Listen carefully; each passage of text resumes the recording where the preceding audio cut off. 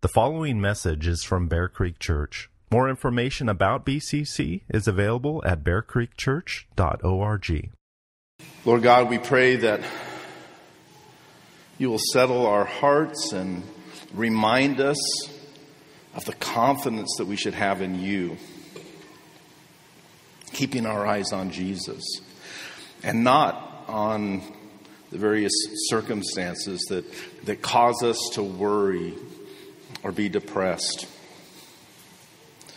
Lord, help us to always remember that you are with us, that you are good, that regardless of our inability to make sense of things, you are worthy of our complete trust, our confidence, because your ways are higher than ours. Your plans are always perfect and good. So we worship you. For you alone are worthy, and your word is forever true. Thank you for this time that we've enjoyed so far, for the blessing it is to commune with Christ, your Spirit connecting us to Him in this meal. The blessing it is to sing. We look forward to the blessing of fellowship after the service, and bless this time now, we pray, in your word. We give thanks and praise in Jesus' name. Amen. Well, if you didn't get my email earlier in the week, you do know we send out emails every once in a while. That is on, Steve, the link to sign up for the that's on our website. So go to that and sign up for the email if you don't get it. Because I need to say, if you didn't get the email I sent out earlier, I just want to say again, I know it's hard to believe, but I was wrong. I was wrong, yes. I feel like I really missed an opportunity last week to compare the agora, the marketplace in Athens, which was this hub of society, communication, this sharing of ideas with. I failed to compare that, such an obvious comparison, to social media. And I know some of you, and I kind of expressed that as well. It's like, social media. But really, there's a good comparison there. Regardless, and it also fits with that message too, because regardless of the results, we shouldn't judge Paul's speech simply by the results. There's danger with social media. There's danger with Paul going to the marketplace. There's mocking. There's lack of results. This is typically our experience if we get into online discussions or debates. But it wasn't a waste of time for Paul. And neither is it for some of us who engage in that way. It takes, it's not for everyone. It's not for everyone. Certainly there's wisdom in avoiding the narcissism and the terrible pressures that social media can put on our kids. There's danger there. And I was reminded, though, that sometimes people really are convinced. Sometimes there really are people who change their minds in an online discussion or debate. And that some have even come to Christ as a result of this. So I want to just say, it's a great tool. And we ought to have a voice for God in every sphere of our culture. So go there if you're gifted in that way. Some of you have a wonderful voice there. You're a little like Paul in the marketplace, where there really wasn't much success. And if we judge success, that is, if we judge success by numbers. But we need to remember that God is sovereign. He is sovereign over the results. It's never a waste of time to rightly and humbly assert the truth of God to an unbelieving world. The success and the numbers are in God's hands. And I've heard sermons on that section of Acts 17. I don't agree with some Bible teachers who say that, well, Paul's strategy was wrong. He reasoned with the people in Athens getting into philosophy, and he didn't talk about Jesus. And that's why not many people came to... I think that's wrong. It's a bad argument because not only did Paul talk about Jesus, he did talk about Jesus and the resurrection. It's in the text. But he did so in a way that so wisely paid attention to his audience, engaging with them where they're at. And the Lord is sovereign to save. We're called to be faithful to talk about God and to talk about the Lord and people's need for a Savior. But the results are up to God. The results are up to God. And those who wrongly criticize Paul's message in Athens, they just tend to do so because they're only looking at numbers. And if we're only looking at numbers, what does that say? It says, that it's really up to us, and that maybe we have the ability to convince someone into the kingdom. So with that said, we need to be discerning, and we also need to know when to stop. I just think, sometimes it's like, am I casting pearl before swine here? Have I gone far enough? Am I paying attention? Do I need to, we'll see in our text, Paul shakes off his clothes, and that's like an Old Testament prophet thing. It's like, let judgment be upon you. You're responsible. I'm done with you. So we need to shake off our keyboards sometimes and just move on and not waste our time. So be discerning, be intentional, be aware of the dangers, but keep talking. Keep speaking about God, whether it's in person or online. But still, even though the success is up to God, looking at this text, I imagine that Paul may have been a little discouraged still. A little discouraged as he moved on from Athens to Corinth. Athens was this philosophical, intellectual center. And now Paul's taken a trip to Vegas, basically. One author said that Corinth was the Vanity Fair of the Roman world. And another said, it was a lot like Las Vegas of its time. It was glitzy, it was extravagant, it was a place of entertainment. It hosted the Isthmian Games, which was second to only to the Olympic Games, something similar to that.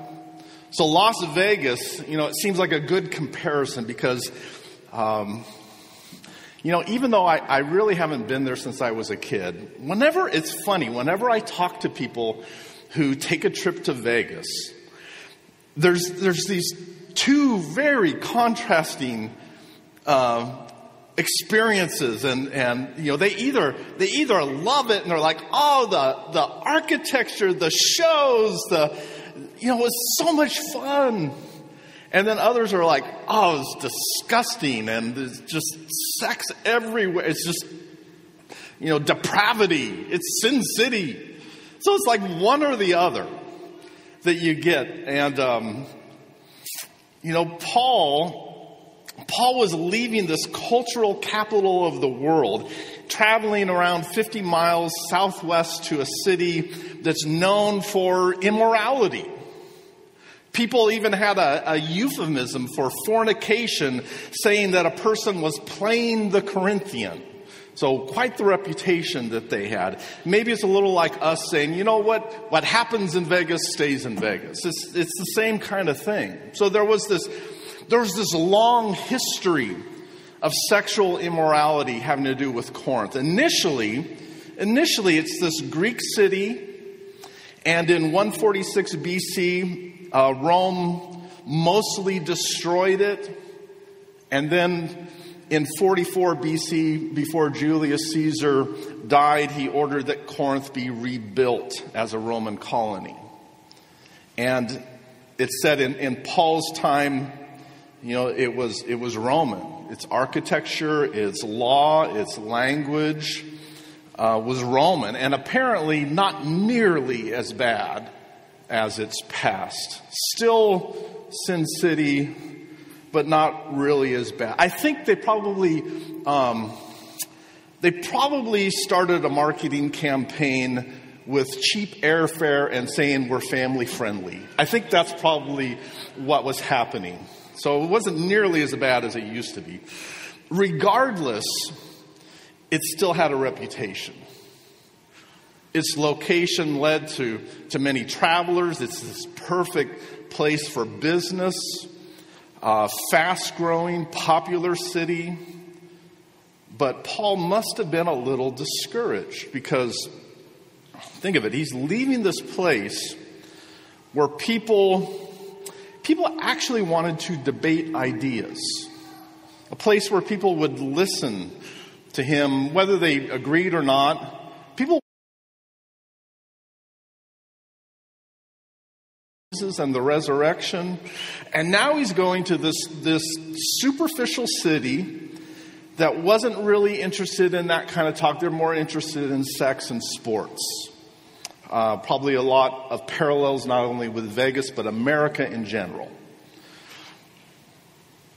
In past weeks, we've considered that we ought to admire, we ought to imitate Paul as he imitates Christ.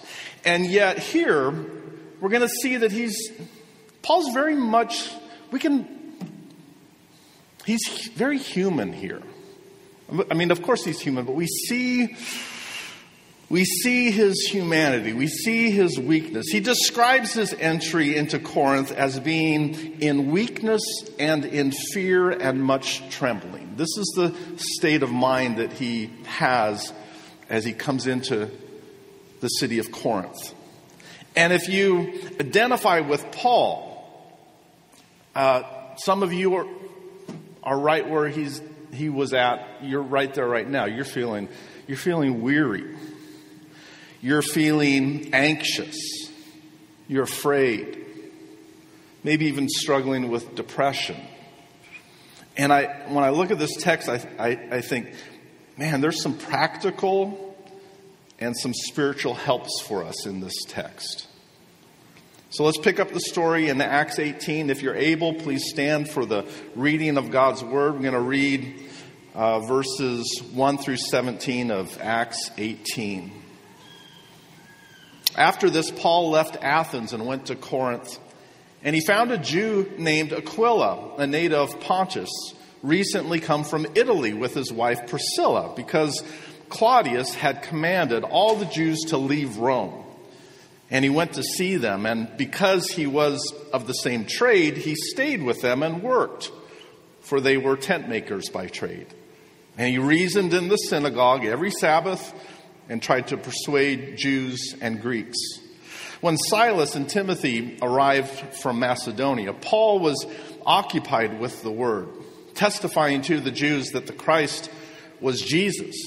And when they opposed and reviled him, he shook out his garments and said to them, "Your blood be on your own heads. I am innocent, for from now on I will go to the Gentiles." And he left there and went to the house of a man named Titius Justus, a worshiper of God.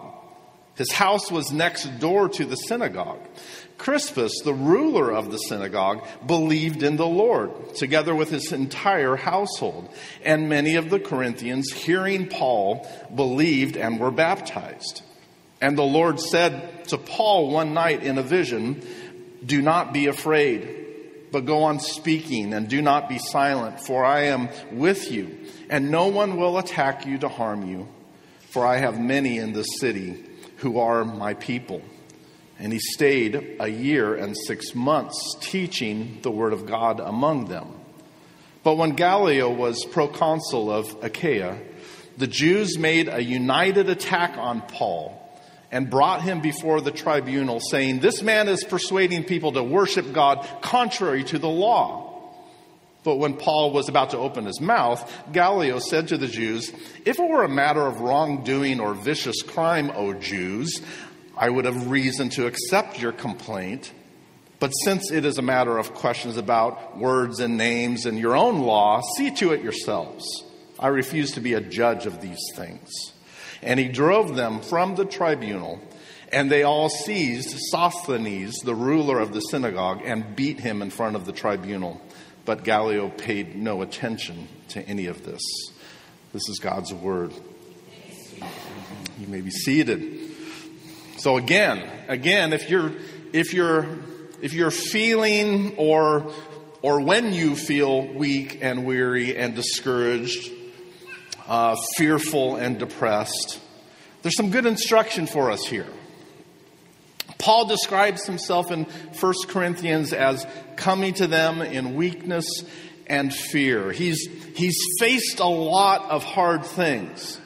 And I imagine Athens was both discouraging and maybe a little refreshing at the same time. Refreshing because, well, he didn't get beat up. There wasn't a mob picking up stones, and he wasn't forced out of town. But the idolatry, well, that certainly provoked his spirit. And it doesn't appear that, not very many came to Christ. So it's safe to say that these circumstances were beginning to have an effect on Paul. Also, I think, weakness and fear, he's alone. He's alone. His companions, they may have come to him for a short time when he was in Athens. Some say that they did, and then Paul sent them back to strengthen the churches in Macedonia. But mostly he's alone. And loneliness gets to all of us, especially when everything's a battle. When all you know are arguments and opposition.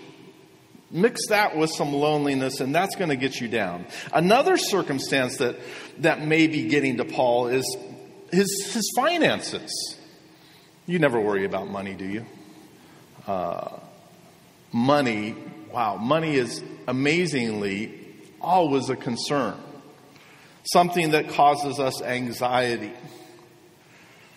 Paul left the church, this second missionary journey. He left the church in Antioch, apparently with their financial support.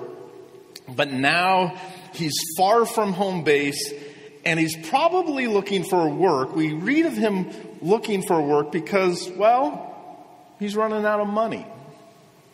He's a tent maker. He learned a trade either from his father growing up or as a Pharisee, because a part of training as a Pharisee involved them insisting upon you having some trade, developing some trade along with your education. So this is the first time that we read of Paul working a side job. So we have loneliness, we have financial need, and these things can make us feel weak and fearful. But then look how the Lord supplies his need. Paul finds a Jew named Aquila, and he has two things in common: their faith and their trade. And now Paul also has a place to stay. So the Lord has provided for him wonderfully. Paul is human. He's just like us in the sense that we're all made in the image of God, which partly means that we are relational beings. God eternally relates within the Godhead as Father, Son, and Holy Spirit. And so being made in his image means that, it's not good for us to be alone. We're relational as he is relational. And something else about being made in God's image is the goodness of work. A lot of people think of work as a result of the curse. No.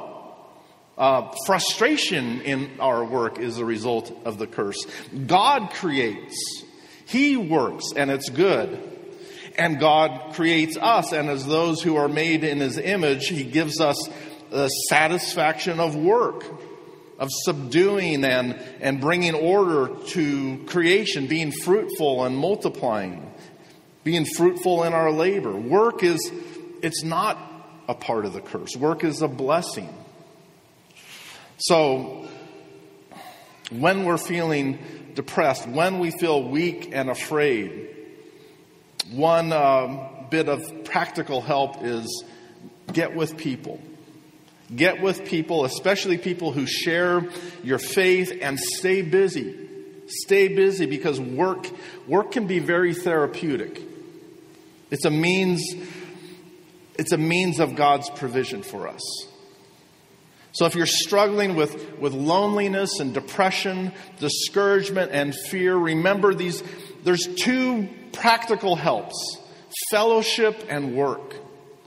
Fellowship and work. You're made to be with people, and you're made to work. And if you've ever struggled with depression, it's funny that when you're in the midst of depression, there are two things that you want to avoid. You don't want to get out of bed, and you don't want to be around people. So a very practical response to depression is to force yourself to do what you don't want to do. To resist being idle and isolated, and instead get busy and force yourself to be around people, especially believers who can tell you the truth about God. God blesses us with relationships, with marriage and family, and with the body of Christ, His church. And if you're not married, and if you're away from family, then you're a bit like Paul. And the church ought to be that much more precious to you. And if you are married and you do have a family, remember that the church is not simply the next best thing. No, it's the relationship that extends into eternity. And we need to be all the more mindful of those who need our fellowship. A big part of your ministry may be hospitality. Being a friend to people, having them over, meeting for coffee, having good conversations.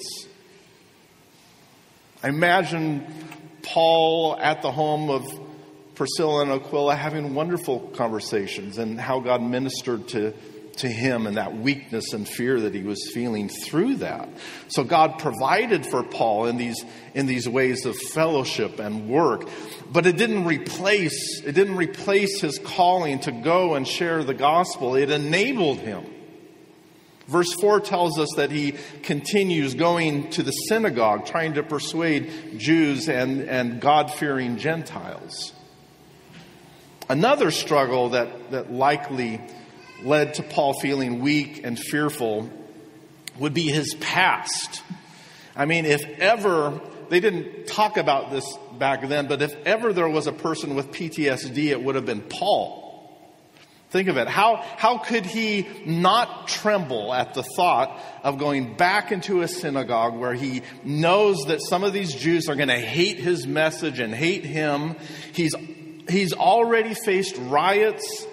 He's already faced imprisonment, mobs stoning him, even being stalked, Jews following him from town to town in order to do him harm. So how does anyone experience that kind of past and not grow weak and fearful? He's human. Of course he did. But what a gift God's given us in Christian fellowship and in our work. These gifts encourage us to continue doing what God calls us to do. We need people. We need people to tell us the truth, to remind us of God's faithfulness, to share how God has comforted us in times of trouble. So Paul meets Priscilla and Aquila. And I wonder if Paul was thinking of them when he wrote, Blessed be the God and Father of our Lord Jesus Christ, the Father of mercies and God of all comfort, who comforts us in all our affliction, so that we may be able to comfort those who are in any affliction, with the comfort with which we ourselves are comforted by God. We need people. Priscilla and Aquila know what it is to endure persecution. They know what it is to be kicked out of a city. In verse 2, we read that they came from Rome because Claudius commanded all of the Jews to leave. According to the Roman historian Suetonius, the Emperor Claudius expelled the Jews from Rome, and likely in their mind, Jew, Christian, same thing. This is the group that's arguing. Y'all get out of here. Sick of the trouble. Emperor Claudius expels the Jews from Rome in AD 49 because they were making constant disturbances in the instigation of Christus. Now, there's two thoughts there. That was apparently a really common name, so it might just be coincidence. Others, some believe that this was a misspelling of Christus, referring to Christ, and that the disturbances were the kinds of things that we've seen Paul dealing with whenever he presents Jesus to Jews in a synagogue. So the impression that we get is that a Christian community had already begun in Rome, maybe a result of Pentecost and disciples going back to their homeland, or all the travel that took place because of the Roman roads. And so this Christian community had already started in Rome, and Christians and Jews, especially at this time, there's conflict, there's disturbances. And so Emperor Claudius just says, get out of here. It's a pattern that we see in the ministry of Paul between believers and Jews. And Roman history speaks of this during this reign of Claudius. So Priscilla and Aquila were likely already Christians, exiled from their home, and now working in Corinth. And now joining the ministry of the Apostle Paul. Isn't that incredible? I love this, because how many experiences have you had where you're asking, Lord, why? This doesn't make any sense. And then months or years later, you see his hand of providence. You see his plan and how he's worked good through that confusing time of suffering. Priscilla and Aquila are probably, why? They get to Corinth, meet up with Paul, and they're like, oh, Lord, we have this new vision of ministry and life. They faced riots, were kicked out from their home, and God ordained it in order to bring them to Paul. And they were able to comfort one another with the comfort each received from God. Oh, what does this tell us? It tells us we can trust God, can't we? We can trust Him. You may be going through a terrible time, the worst time of your life, and you don't know why God would do this, why He would allow such weakness and fear and sorrow to come into your life. That's why we need the church. It's why we need to connect with one another, to pray for and comfort one another with the comfort we've received from God. You can't get that in our technological age. You can't get that from a podcast. Yes, you're going to hear better sermons on a podcast, but you're not going to get that. There's nothing like being a part of a church where we minister to one another. God provides. And in verse 5, we see that Silas and Timothy, they're back. They've come from Macedonia. They've come providing a financial gift from the churches there. And so now Paul is freed up that he might be even more occupied with preaching the Word of God. And here's where some PTSD may have occurred. Once again, Paul goes to the Jews and in the synagogue preaches that Jesus is the Messiah. And once again, they oppose and revile him. And Paul discerns that, well, it's time to move on. It's time to leave that online debate. He said what needed to be said, and he's discerning their hard hearts, and it's just time to leave this area of ministry. But amazingly, what does he do? Courageously, what does he do? Paul has the nerve to set up the Corinthian ministry headquarters next door to the synagogue. And the leader of the synagogue, Crispus, believes. His entire household and many other people believe, and they're baptized. And you'd think Paul would be greatly encouraged and strengthened by this. And maybe he was to some degree, but it also seems that there's some kind of fear creeping in. He's thinking, I've been through this before. I know what's coming. A little PTSD happening. He knows the Jews are going to become jealous over these new converts, especially the conversion of the synagogue leader. And I say that Paul is feeling this way because why else would Jesus waste words on him? Because right after this great thing has happened, Jesus comes to him in a vision after these conversions and says, "Do not be afraid, but go on speaking and do not be silent, for I am with you, and no one will attack you to harm you, for I have many in this city who are my people." In this vision, Jesus gives Paul some spiritual help for his struggle. The practical helps were fellowship and work, and now Jesus gives him 5 spiritual truths. So I want to think of 5 spiritual truths. First, Jesus says, do not be afraid. Now, if Jesus came to you in the midst of your anxiety and you actually heard him say, don't be afraid, would you find that comforting? Of course you would. I imagine all of us would say, well, yeah, that'd be great. But Jesus isn't coming to me in a vision. And you're right, he isn't giving us some audiovisual experience, but he does give us his word. And I'm sure that Paul wasn't only relying upon this vision, but he was also this vision. He wasn't relying on that, but the words that were spoken to him by Jesus, they reminded him of other words. And we have this as well. We have the witness of Scripture. We have the words behind the words. We have the words behind the words. It's one of the wonderful things about God's Word. All of these genres of literature. Think of it.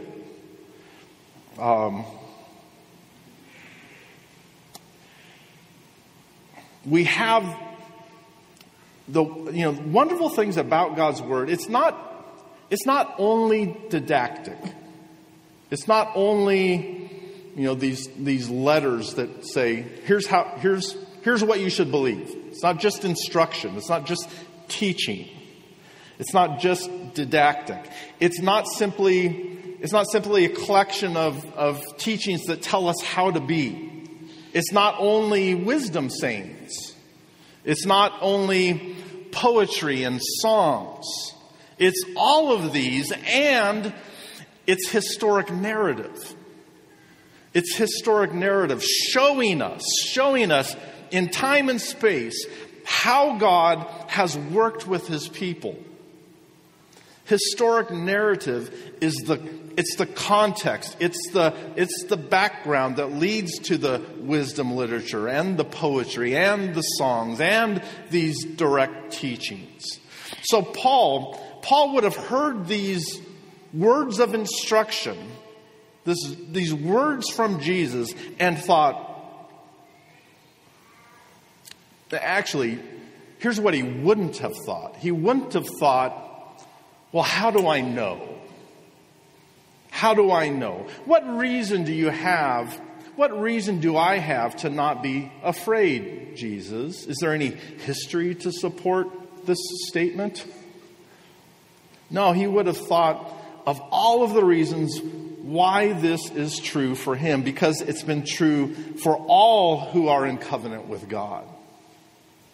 Time after time, God has come to his people and said these very words, do not be afraid.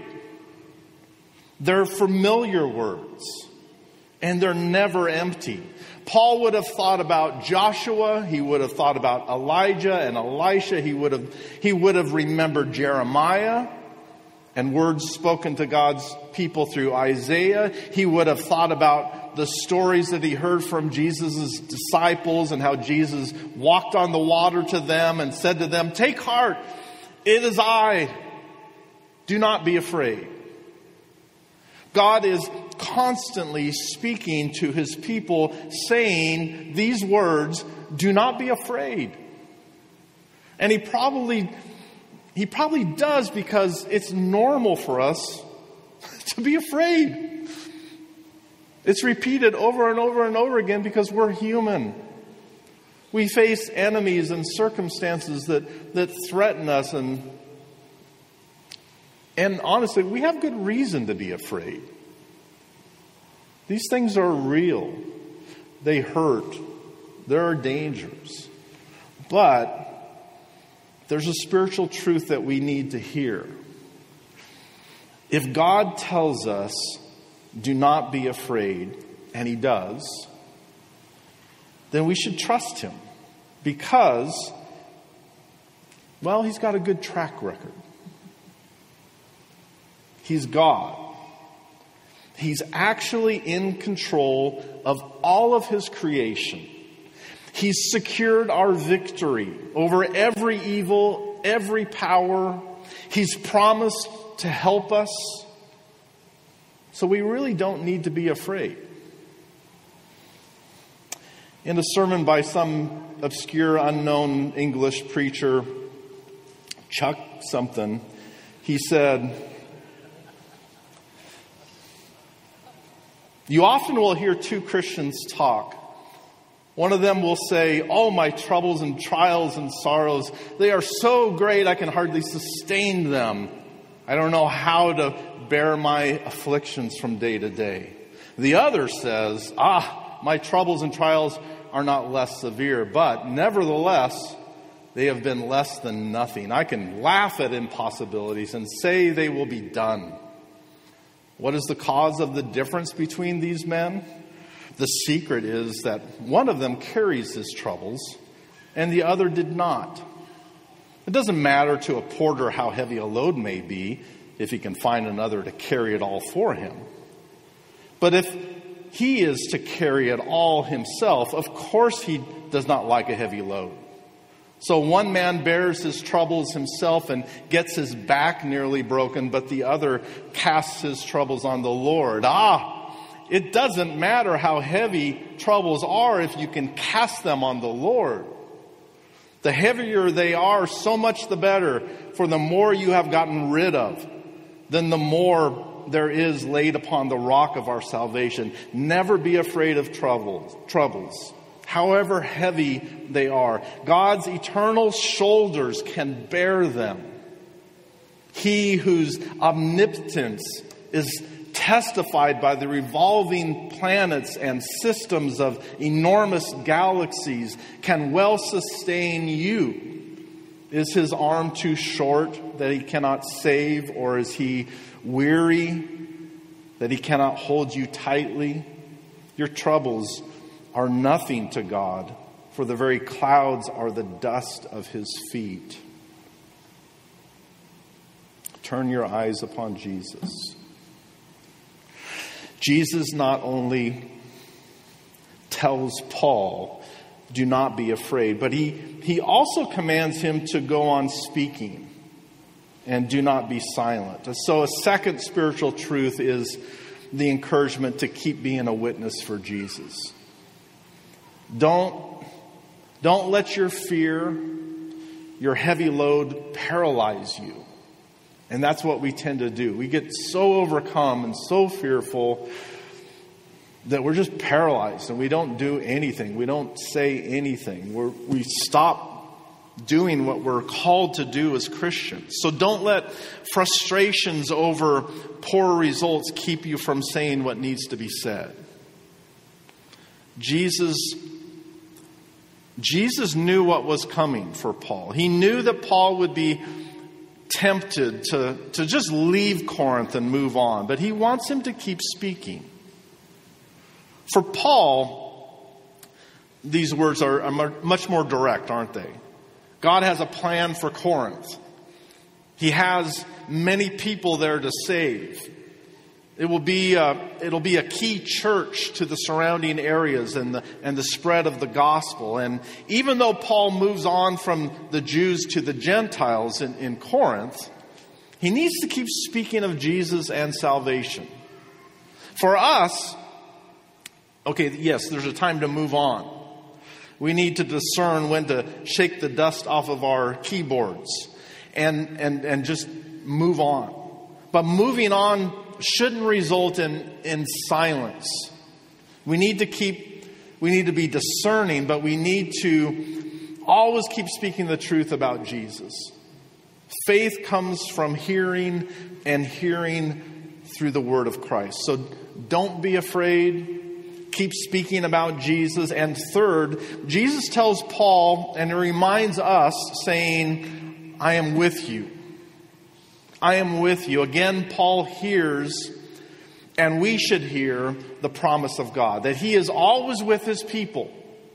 It's not only a statement, it's also a reality that we see throughout biblical history. When Joseph was sold into slavery, we read that the Lord was with Joseph and he became a successful man. When Moses was nervous about going back to Egypt because he was a wanted man, the Lord said, but I will be with you. When Joshua was concerned about replacing Moses, the Lord said, just as I was with Moses, so I will be with you. I will not leave you or forsake you. Be strong and courageous. We hear this when Gideon faced the Midianite army, and we hear the Lord reassuring us of his presence through the prophet Isaiah, a wonderful passage that says, when you pass through the waters, I will be with you. And through the rivers, though they shall not overwhelm you, when you walk through fire, you shall not be burned, and the flame shall not consume you. For I am the Lord your God, the Holy One of Israel, your Savior. So, we don't need a vision. We don't need some other vision, because God's Word speaks to us. And if Jesus is your Lord and Savior, He does tell you. He does tell you these things. And the Spirit ministers this truth to the deepest part of you. You know that it's true. He reassures you. He tells you to not be afraid, to keep talking about Him, and that He'll never leave you, that He's with you. He'll never leave you. He'll never forsake you. He's the Savior, and He's proved it. He's proved His love for you. Fourth, he's given this very specific word for his particular circumstance. Jesus says, no one will attack you to harm you. And you think, well, okay, what do we get from this? Because, well, it's very specific to Paul and his circumstance. The Jews would, we read, they're going to bring him. Jesus knows what's to come. He's going to be brought before Gallio, falsely accused of a crime. And then we see the fulfillment of these words in that he was not harmed. He was not attacked. Gallio dismisses the charges, wanting nothing to do with it. And what this tells us, ultimately, is that Jesus is sovereign. He knows. He controls. He could say, you're not going to be attacked, you're not going to be harmed, because he's sovereign. He's telling Paul, don't worry about the threat that's coming, which is kind of funny because Paul's like, okay, I'm reassured and not. It's like a kid going to the doctor and mom says, it's not going to hurt too much. You won't be harmed. He's in control. So, okay, we can't claim this promise that no one's ever going to attack us or harm us. And in fact, beyond this immediate circumstance, Paul couldn't claim it either, because he's going to face his own future attacks and he's going to be executed. Paul was reassured, but he may have also wondered, what's coming. And there's a spiritual truth for us in that God knows what's coming. God's sovereign over the events of our lives. He's able to prevent the attacks and the harm. And ultimately, He does promise to work all things, even great suffering. He's able to work it for our good. So yes, there may be physical harm, there may be attacks, but not apart from the sovereign care of God, and that is reassuring. Not apart from the sovereign care of God who promises us an ultimate good.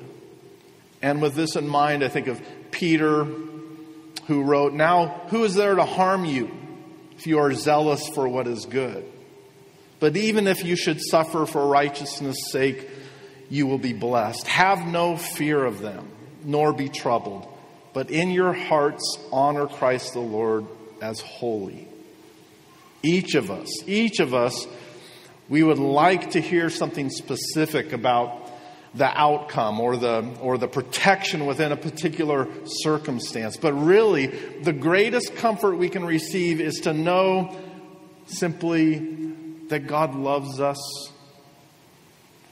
that He's with us, that He'll cause us to endure in faith to the end, and the blessing He promises, it's described as this eternal weight of glory that's going to make our particular painful circumstances seem light and momentary by comparison. It's a great assurance to know that God knows what He's doing. To know that He is perfect in wisdom and knowledge and goodness. And so even this painful suffering, it's a part of His sovereign care for us, His blessing to us. So don't be afraid. Keep being a witness for Jesus. Know that He is with you. Know that God is sovereign over your days. And lastly, know that God is sovereign to save. For He said to Paul, amazingly, "I have many in this city who are my people." Because of fear, because of frustration, Paul might have decided to leave Corinth. But God had a plan, and telling Paul that there were many people that already belonged to him led Paul to staying for a year and a half and being an evangelist, establishing a church there in Corinth. That's an amazing combination of things there, right? Evangelism and God foreknowing who are His, predestining them, calling them through Paul's evangelism. What a great confidence and a reassurance this brings to fearful people, a discouraged or depressed people who wonder if they should keep speaking, keep praying for loved ones who don't know the Lord. To hear the Lord say, "Don't be afraid. I'm with you. Keep speaking. Keep praying. I have a plan for you, and I'm sovereign to save." It's a message of hope. It's a message that tells us of a very big God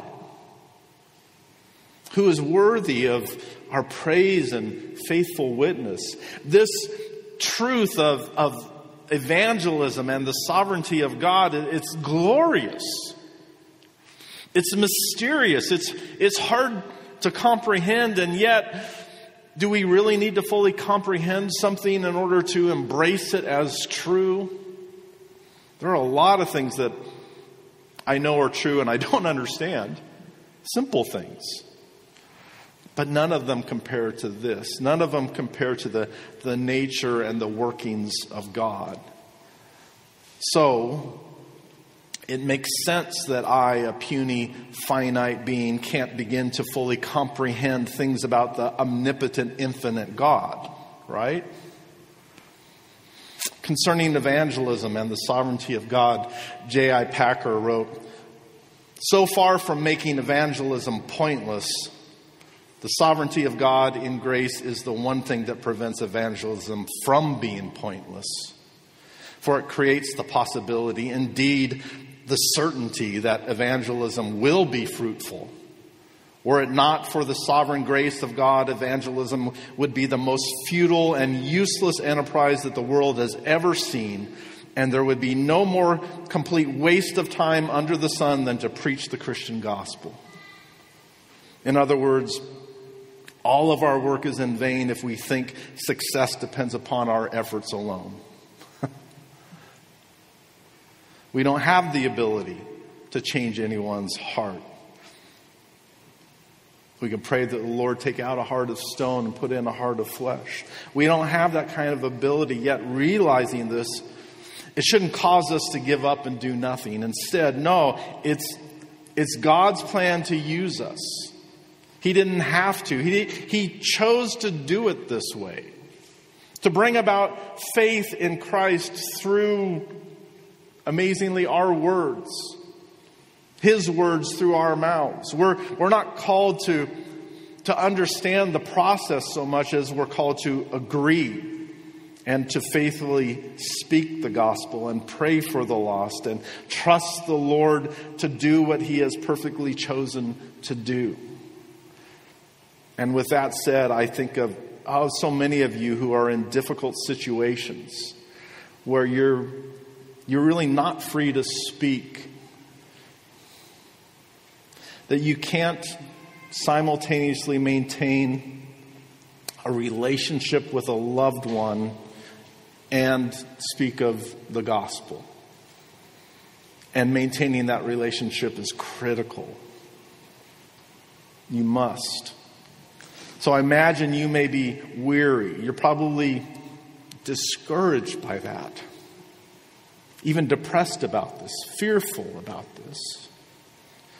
So whether this is you or you have other situations that create similar anxieties, it's good for us to hear the words of Jesus, isn't it?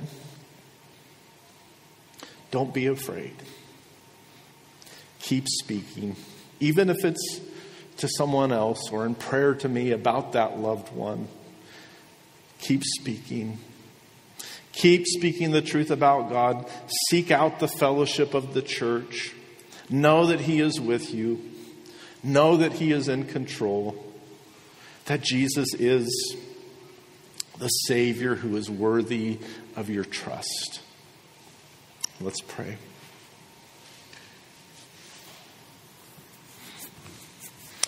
Lord God, you have proven yourself over and over and over again. You've proven your sovereign care for your people throughout history and in our own lives as well. And we thank you that you are compassionate toward us in our fear and weakness. You are compassionate because you experienced this weakness by taking on human flesh and dwelling among us. You truly understand that we are but dust. And so we need to be continually reminded that just as you were with us in the past, just as you proved yourself faithful then, so will you be with us now and always. And knowing this, knowing you and all that you've done and proven to us in Jesus, it reassures us once again, telling us to not be afraid, telling us to be confident in you and your promises to us, telling us that you are good and worthy of our praise. Amen. Let's worship Him now.